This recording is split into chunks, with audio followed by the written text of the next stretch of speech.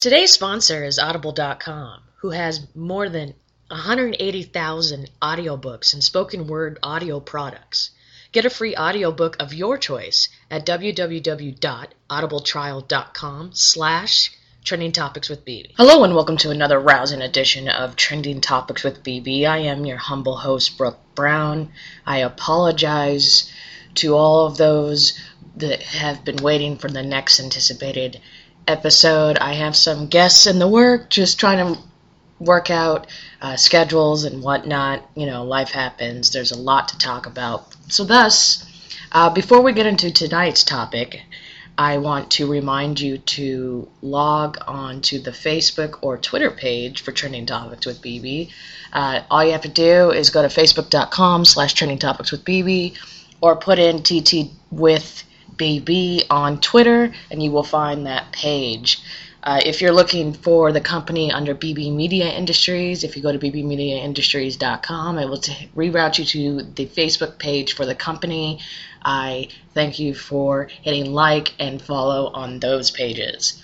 Along with that, I want to, if you are finding this podcast on iTunes, thank you. And if you are an iPhone or iOS subscriber, and you are listening to this podcast via that platform, please don't hesitate to give this podcast a favorable rating, preferably 4 or 5 stars, and a nice comment. It helps this podcast be found by other listeners in that realm. Along with you Android subscribers, if you have the app Stitcher or other avenues out there, but more importantly Stitcher, please do the same by leaving a rating and a comment. It helps this podcast the way, and I've had a few days to process what's going on in the world.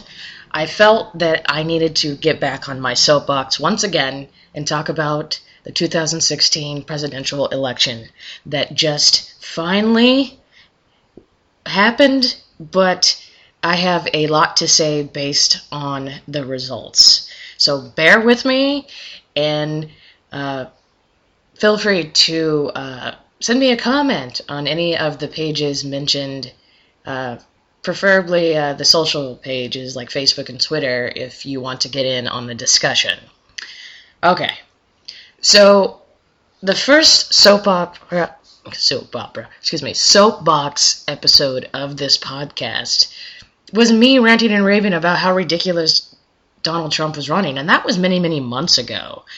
Now, I was first shocked when the GOP, the Republican Party, had him winning and all the other opponents within the party were starting to drop out of the race. Then I was really fucking shocked when he became the nominee for the party. Yes, before we get out all you naysayers that aren't Hillary supporters, I get it.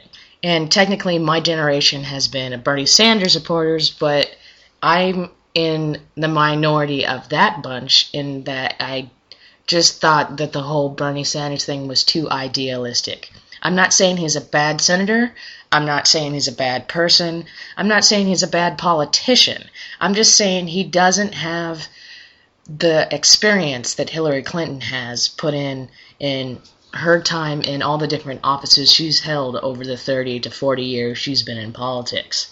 Now, before we get into really why I think as much coming into this, we were all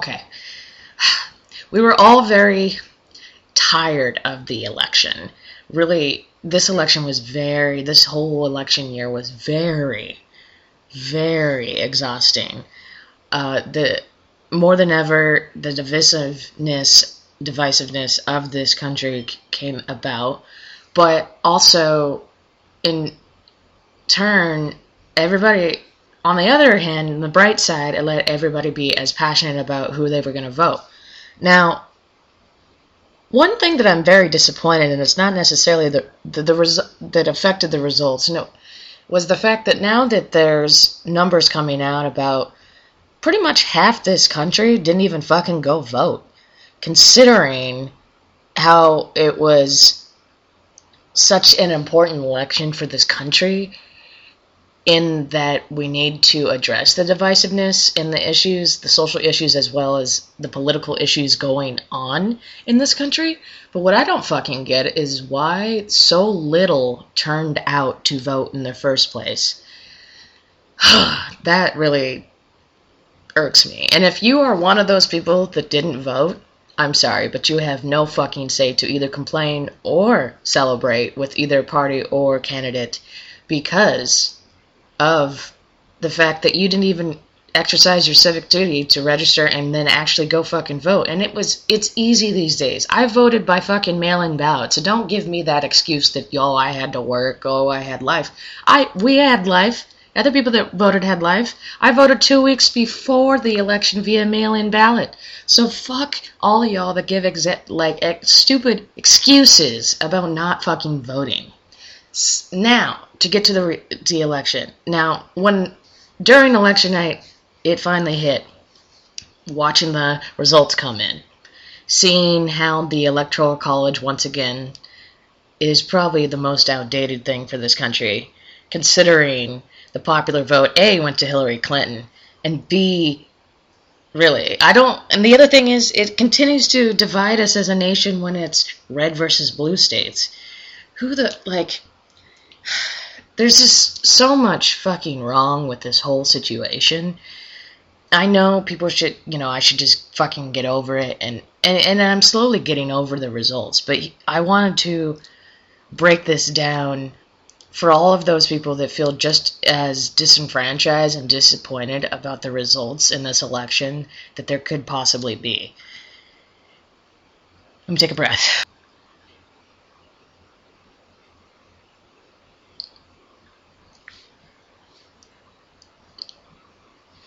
In turn, I must stress that yes, okay, so it is President-elect Trump, which I don't know how we fucking got here, to the point where we have a President-elect Trump.